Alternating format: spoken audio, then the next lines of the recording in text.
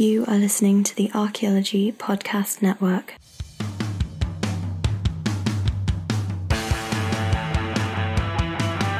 Welcome to Archaeotech, episode 18. On today's episode, Chris Sims and I discuss GIS apps for smartphones and tablets. Most of the ones we're talking about we've used on Apple platforms, although they are usually available on Android platforms as well. If you've got any recommendations for GIS apps you've used and that do what we say we want them to do in this episode, then leave a comment on iTunes, leave a comment on the website, or talk to us on our various social media platforms. All right, on to the show.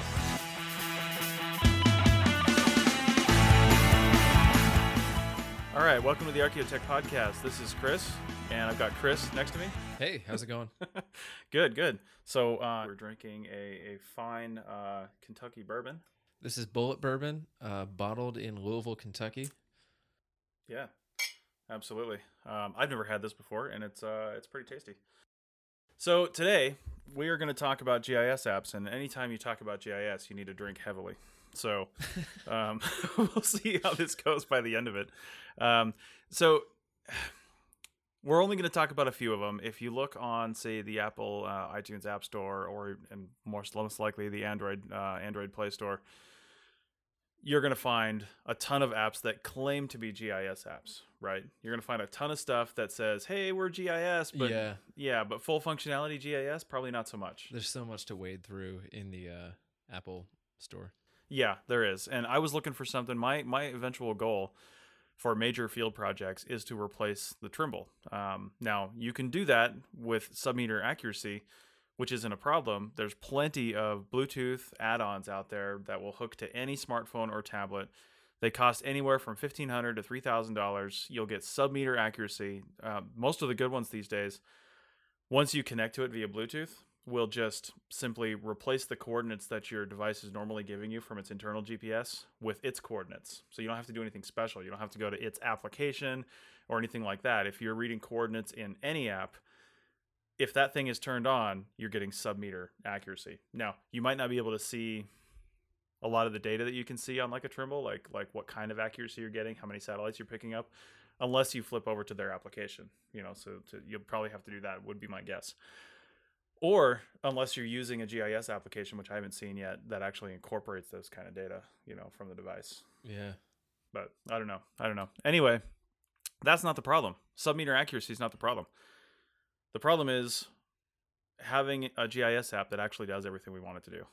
And so far, I've asked on Facebook, I've asked on LinkedIn, I've asked other people that should know these things. Nobody's given me a solution that will totally replace the Trimble for me. Yeah.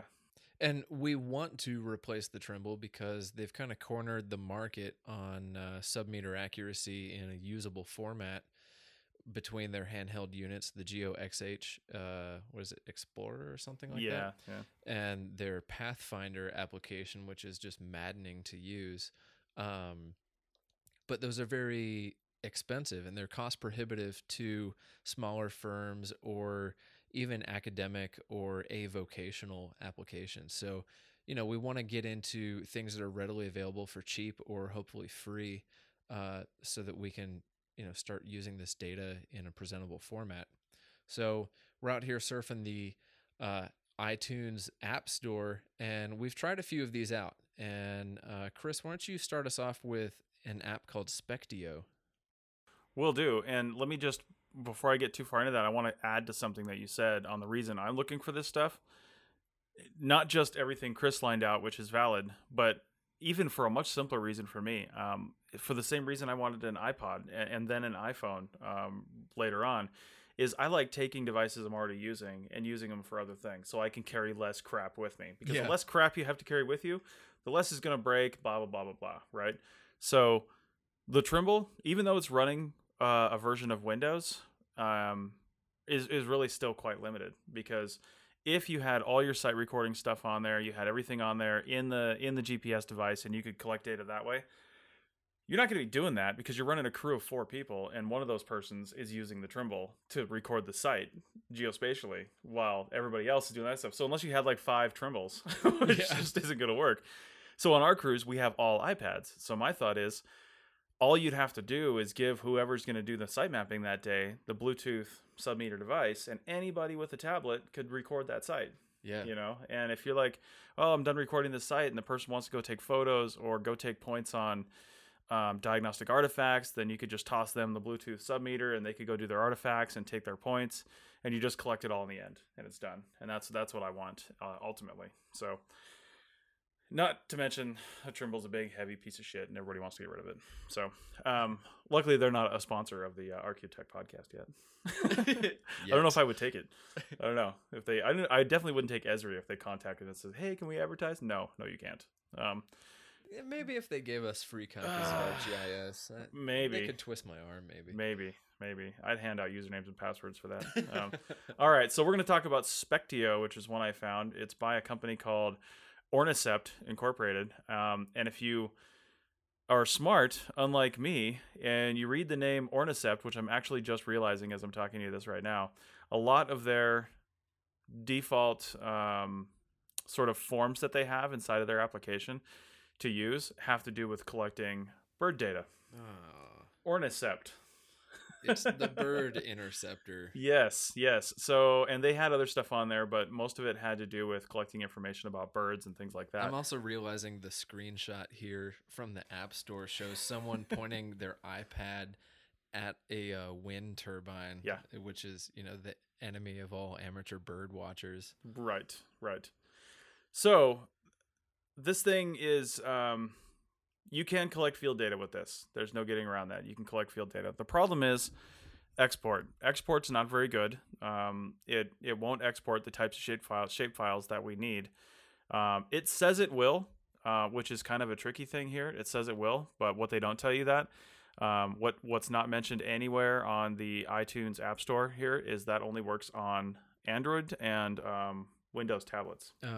So a lot of the functionality of this probably would work if you're using it on Android or Windows. So I was trying it on an iPad, and most of the stuff that they have just doesn't work. They say it does. It's all listed in the things that they said it says they can do, but it just doesn't work. And also, this isn't free. The app is free, but the service isn't free. I'm trying to remember how much it was. I'll have to go to the website and put this in the field notes, but I want to say it was close to $100 a year, maybe, or something like that, which honestly isn't terrible. So I can't really, I can't really speak to the Android side of this. Maybe it would be decent. Maybe it wouldn't be. I personally didn't like the functionality. I didn't like the way that it recorded shapefiles. It felt a little clumsy. It didn't seem like on the iPad version that I could bring in a background file, which you're going to notice is a running theme throughout today's show, is background files. And let's get into that just a little bit. So on our project currently, and there are projects where you might not need a background file, but on our project currently, we couldn't do this without being able to see our shape of our project area on our device in real time. Yeah. It's just too complicated. Yeah. It's too geometrically complicated. There's previously recorded sites, previously recorded roads, stuff like that.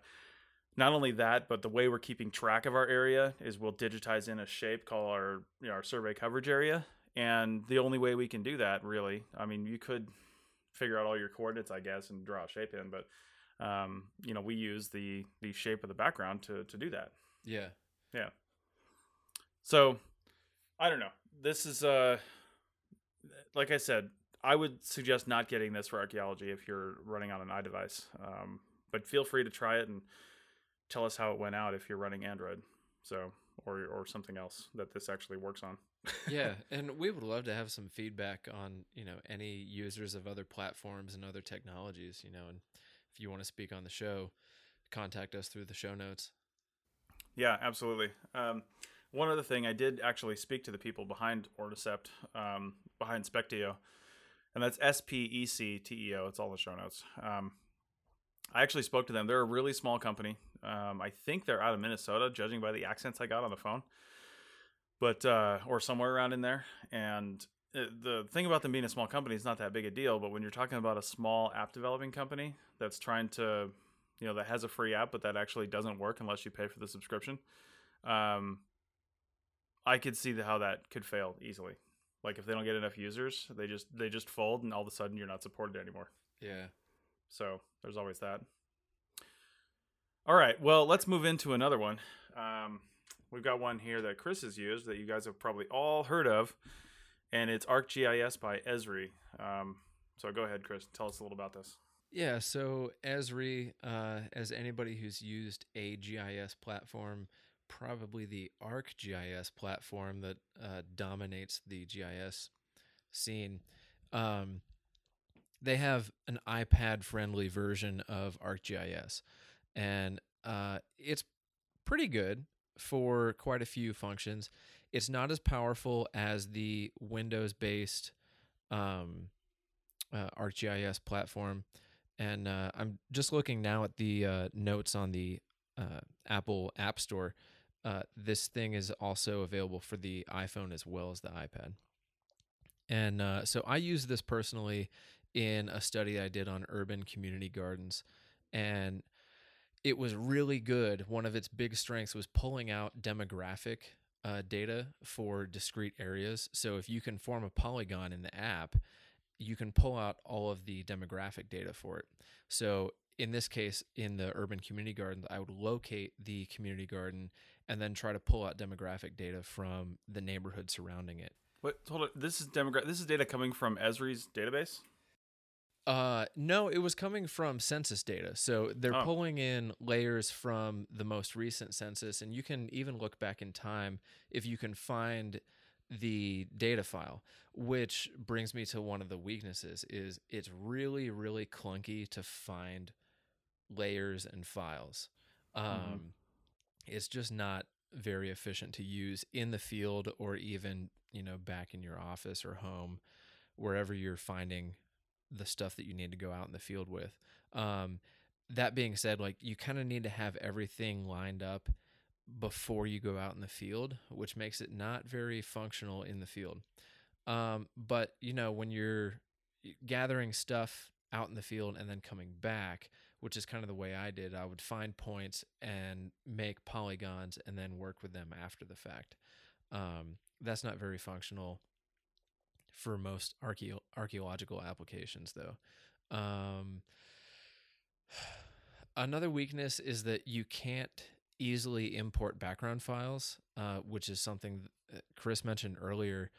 We need that in the field when we're doing archaeology. And so I would say don't use this in the field, but if you're going to do something in an urban environment where you can kind of have the pace of being able to find your files before you go out and you have more readily available files, maybe Esri's ArcGIS app for the iPad is good to use, especially for like demographic functions, but it's pretty weak in terms of like creating shapefiles, creating metadata, creating points, stuff like that, and exporting it, as Chris mentioned with the previous app, Spectio. The exporting feature just makes the app crash all the time. So yeah, it's a little frustrating, but it was good for what I used it for, which was simply demographic data, which, if you can find a use for any of the preloaded files and layers, it's solid. But otherwise, no, don't expect it to solve your problems in the field. Now, one thing I think I've seen in this application, but I've never used it before, is does it have the ability to, if you've got like a GIS FTP site or something like that, can it link to that? Yes. So if you do have that set up, you can import from the server. And that's something that, some people don't have the knowledge to do that. And, working with other people, it could be quite difficult. But, if you're able to set that up, then it could be pretty powerful if you've got all of the files that you need on your FTP. Mm-hmm. Okay. All right. So something that might work for some things, but won't work for a lot of what we do, which we're finding is going to be a theme to this show. Yeah, especially in remote areas where you can't find, like cell coverage or Wi-Fi coverage, stuff like that. This app is pretty vulnerable to the conditions that we find in the field, usually in archaeology. Right, because a lot of that data that you had in there is being pulled down from servers. It's not downloaded with the application. Yeah. So one thing I'm noticing and if there's if there happens to be any app developers listening out there, the only thing I want to do is collect 3 types of features: points, lines, and polylines, and put a background behind them and export them. That's it. That's all I want to do right now, and it seems to be the most difficult thing to find. Yeah, there's like 3 steps. Import your background file, create your shape files, and then export that stuff. Yeah. Simple, right? Yeah. Yeah, let's do it. Yeah, For some reason, this just isn't happening. It should only cost about $50,000 for us to make that app. Yeah. That's ridiculous. Chump change, right? The cost of 10 Trimbles. Wow, that really puts it into perspective, doesn't it? Yeah. Yeah. I don't even know if you could get 10 Trimbles for $50,000 because you need the Pathfinder license, the TerraSync license, all that stuff. Man, we might just have to build an app. All right. Well, let's take a short break. Speaking of iPads, listen to this iPad mini promo, which you're going to get sick of until you go out there and do what it says so you can try to win this iPad. Just do it. Win the iPad. Just do it. Yeah. We will not load any of these applications on it for you. Actually, maybe we will, but for a significantly high cost. All right. Back in a second.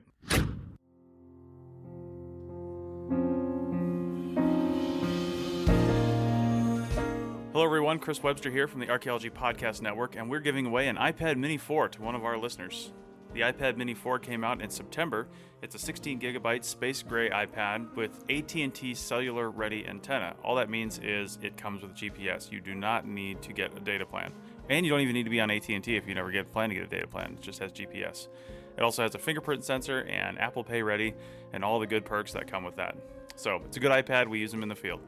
There are 2 easy ways to enter. 1, do a Profiles in CRM interview before December 15th, 2015, or recommend someone for an interview. You'll both get an entry once the interview is posted. If you want to know more about Profiles in CRM, go to www.archaeologypodcastnetwork.com/profiles. All the questions are listed right there. The other way to enter is to like the APN Facebook page and share it with your friends on Facebook to get the word out about our awesome podcasts.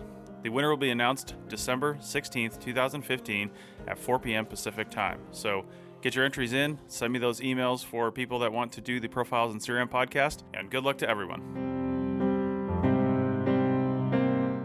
iMac, take us out with a binary solo.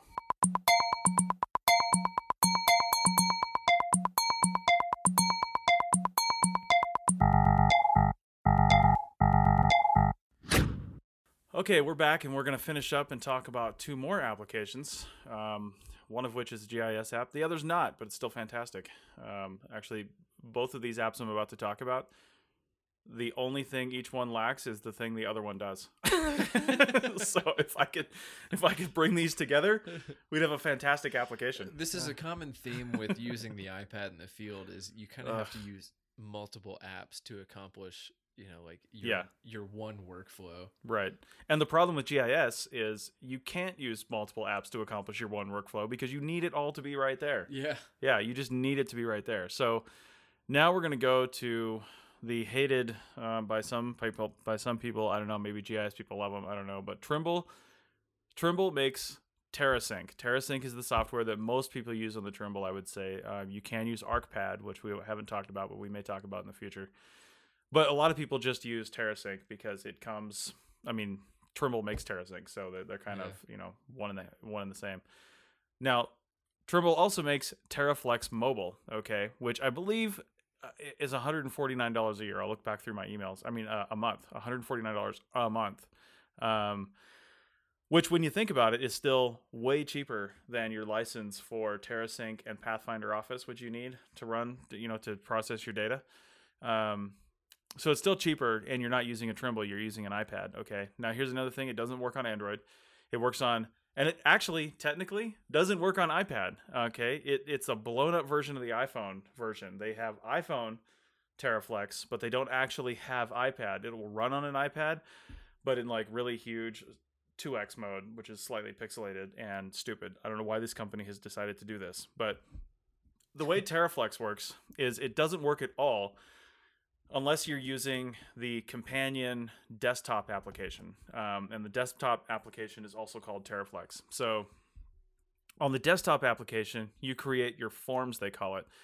And the forms are basically prompts for your field team. They say, You can put different fields in there and say you're collecting different types of data, or you have drop-down menus because they're, maybe they're answering certain questions. They've got a lot of stuff in here about doing inspections on like light poles and stuff like that. Like what type of pole is it? What type of intersections it at? All this kind of crazy stuff. And tree inspection, which is right on the thing here. The type of tree it is. They've got whether or not it's, to trim or monitor the tree, stuff like that. So basic questions you can ask yourself. Now, I was looking at this for archaeology, and you can make it work. You can do things like essentially think of the forms as a data dictionary, and you can create something that says artifact, boundary, datum, stuff like that. Yeah. And the information you're collecting about it is either a description or, the point itself or, whatever else you want to include with that piece of data. And then you take the point and you're good to go. And each type of form, you can't have more than one type of point on that form. The form is either a point form, a polyline form, or an area form, that type of thing, the three standard features. So you can export these data. You can export your information as a CSV file. You can export all this into the TerraFlex desktop application and then create shapefiles from that, which is handy, which you can read in any GIS program after that. The big problem is, like I said before, is that you can't put in a background map. And the funny thing is about this is on the desktop version, you can drop in. I just drag and dropped our project boundaries, and I was like, oh my God, this is totally going to work. Here's our project boundary. I'm recording points. Everything is looking great. I export everything I did, all the forms I created to the iPad, and guess what? Project boundary doesn't go. That tab that you can see on the online version doesn't exist on the iPad version. It's just gone.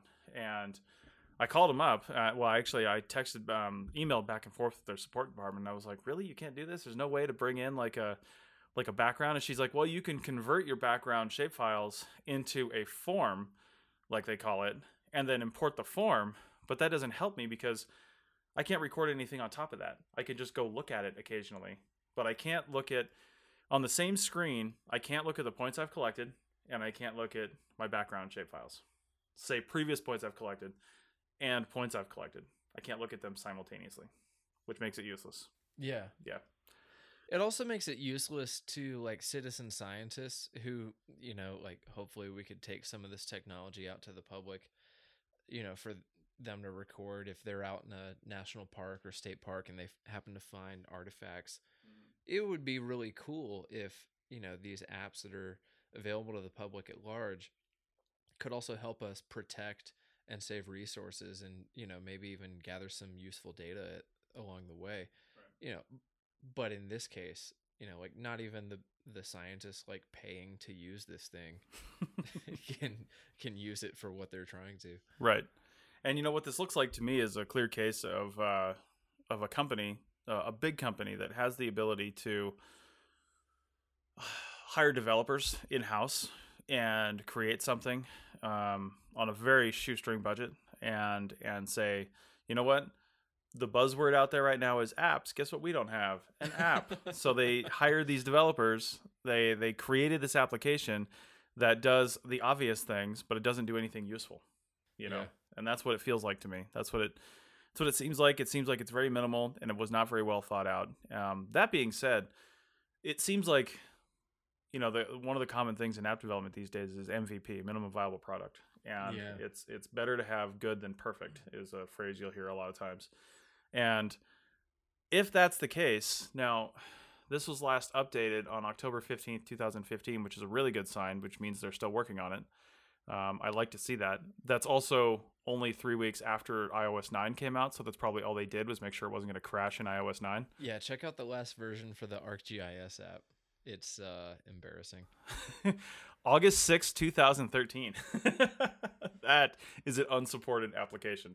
Obsolete. How does it even run on iOS 9 is the question. It's probably not going to. I don't think it does. Later. It says compatibility, iOS 5 or later. I'm guessing they haven't changed that in a while either. No. So anything compatible with iOS 5 is probably going to crash on iOS 9. Yeah. Yeah. Or that tells you how ridiculously simple this app really is. Yeah. All right. Simple, i.e. lacking features. Yeah, exactly. So anyway, what more can I say about this? I think it'll I think it's an interesting application if you've got very specific things to do. Quite honestly, I think it would work well for shovel testing. If you didn't need to have your background on there and you had like just like a paper map or whatever that showed you where your boundaries were, and you just wanted to collect shovel test data, you could actually turn these forms into your shovel test form and collect the point. Yeah. You know, I think it would work well for that, but it doesn't work well for our block survey purposes and major site recording purposes, just because you need to be able to see the background. You need to be able to see what you've done, you know, and you just can't do that with this. It's not possible. So, and it's expensive. If you're just using it for shovel testing, I'd find it hard to justify those costs. Yeah. Then again, though, at $150 a month, how long does it take to digitize, 3,000 shovel test forms for the month? How long does that take? Probably less than, That's a lot of overhead hours. That's a lot of overhead hours. So maybe it is worth it. Yeah. Yeah. I don't know. Who knows? Yeah. Anyway, but the thing is, aside from taking the point, there's nothing this is doing special data collection wise that you couldn't do with a spreadsheet app on your iPhone or your smartphone. I mean, as far as shovel testing goes, you can collect that in pretty much anything and have good data. Yeah. So I don't know. I don't know if it's worth it. We're not really going to have anything that we endorse on this program today. Yeah, this is a rare episode where we complain about things and everything sucks. Yeah. This is a call for cry for help is what it is. It is. We just need a simple application that works. There's probably not another episode after this because these apps make us sad. That's right. All right. So the last app we're going to talk about is one that it really, I hesitate to say it really has anything to do with GIS. It depends on how you define GIS, but it's basically a mapping app, a map display app. The nice thing about, first it's Motion X GPS, and they've got a couple different versions on the App Store. You can get the paid version, which is Motion X GPS. There's one that just like displays maps. It's like a GPS app for your car or something like that. It'll show you navigation, stuff like that. Yeah. But the one I've got, and I've got on all of our tablets, you can easily drop in. You can connect to Dropbox, which is what I did, and just drop in like a KML file. And for those that don't know, a KML file or a GPX file are two things that you use like with Google Earth. GPX file is really just a points file for GPSs, right? Yeah. It has all the points in it for typical GPSs out there, typically Garmin GPSs, but I think it works with most of them. And the KML file is a specific thing to Google Earth, and Google Earth will export KML files, and a lot of mapping applications will save things in KML file, and which is really handy because we've got our GIS department saved all of our project boundaries, previously recorded sites, previously recorded road data, and previously recorded points, if we had any of those, for our current project area as KML files and GPX files, because if we wanted to drop them on regular GPSs. And I dropped them into Motion X GPS, and it works great. It works absolutely fantastic. Yeah, I love this app. I've been using it daily for the past, 2 or 3 months? Mm-hmm. Yeah, it's pretty awesome. It's now the one thing you can't do with this is you can't actually record data. You can take a waypoint, but you can't record a shape. You can't do anything like that. So you can't do any recording with this. So this is what I said. It does the one thing Terraflex doesn't do, which is allows you to drop in a background, right? Yeah. The other thing is it's got GPS, but of course it's the accuracy of your tablet or whatever you're using. If you had a sub-meter Bluetooth antenna, then it would retain that accuracy, which is nice. Yeah, so its best use seems to be how we're employing it, which is all of our field techs have an iPad with Motion X GPS loaded into it, and you don't need a cell signal because if it's built in with a GPS receiver, then it has basically a plus or minus 5 meter accuracy. Mm-hmm. Some days, some areas, it has less accuracy. But with our field techs being out there surveying, it really helps them out in understanding the project area and how far they have to go and all that. Especially if you have very complex shapes to cover. Mm-hmm.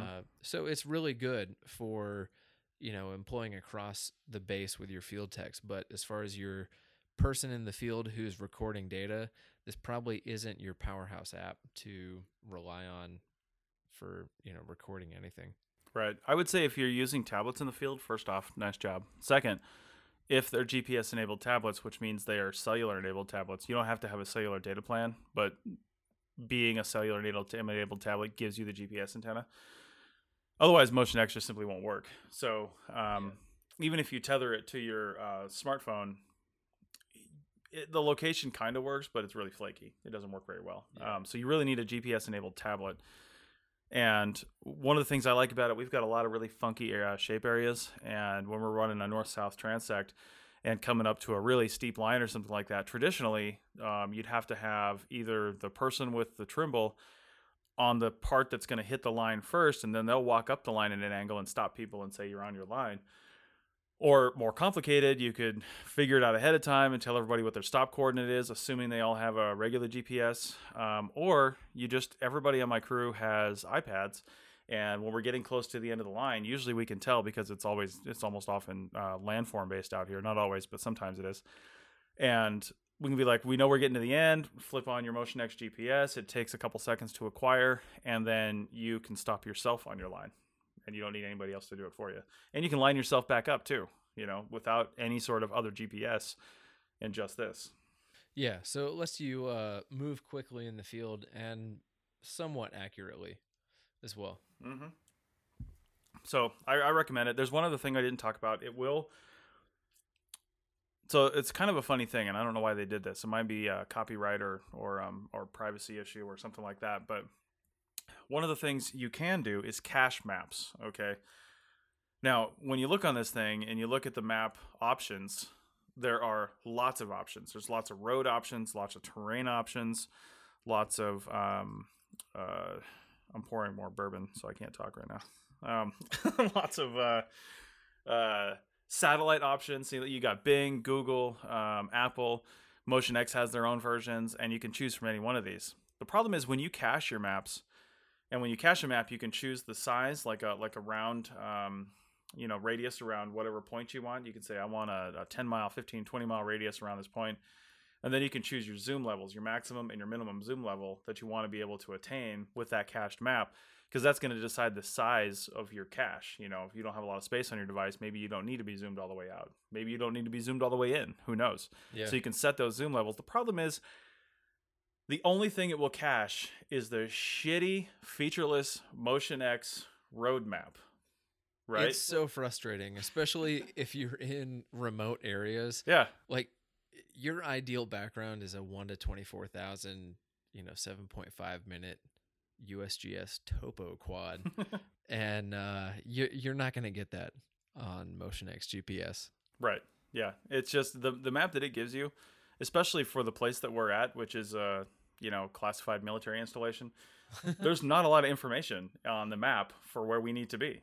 Yeah, so while we're using this out in the field on this classified military installation, we're walking in abstract space towards, our red line of our survey polygon. And it's useful enough that we can use it for that, but it would be super helpful if we could have some terrain features or anything to help guide us. Yeah, I'd love to have a background satellite map. And that's the one thing this is lacking. I can drop in any shape files that I want, or KML files really, or GPX files, but I can't drop in an image that I've been able to figure out yet. If you can, and you've used this and you know how, send us a message and let me know how. We need this. Yeah, we do need this. And Help. Maybe I just haven't spent the time to figure it out. Who knows? But I've looked all over this thing, and I can't find where you can drop in a different back or a different map as your background. So anyway, I think that's it. It's somewhat of a short episode this time. Like I said, we're not going to do our favorite apps, but if you have any ideas for things you want us to talk about, or you want to be a guest on our show because you're using some sort of awesome technology and you want to come in and talk about it, then feel free. Any closing thoughts on GIS apps? Nope. There's a lot of ground to cover. No pun intended. Oh my God. All right, and one more quick thing on Motion X is it is for Apple devices only. It works on iPhone. It works great on iPad. There's special apps for both, so it's not like one app that tends to work on both. It's designed for the iPad or designed for the iPhone, and it works really well. All right, so that's it. Like I said, send us a message, and don't forget to go and either submit an interview or request for an interview for the Profiles in CRM for that iPad, or go like and share the Archaeology Podcast Network's Facebook page. All right, see you in 2 weeks.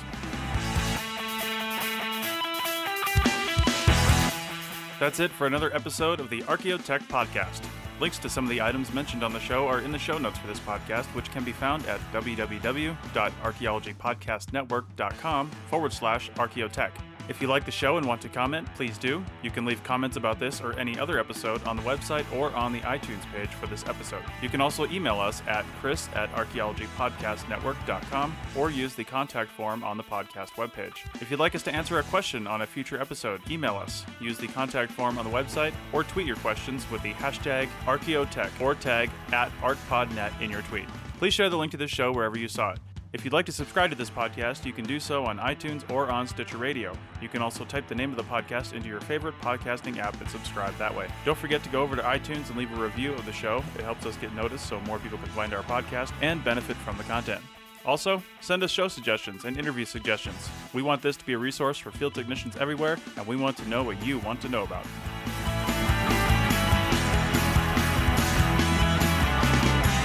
This has been a presentation of the Archaeology Podcast Network. Visit us on the web for show notes and other podcasts at www.archaeologypodcastnetwork.com. Contact us at chris@archaeologypodcastnetwork.com. Thanks again for listening to this episode and for supporting the Archaeology Podcast Network. If you want these shows to keep going, consider becoming a member for just $7.99 a month. That's cheaper than a venti quad eggnog latte. Go to archpodnet.com/members for more info.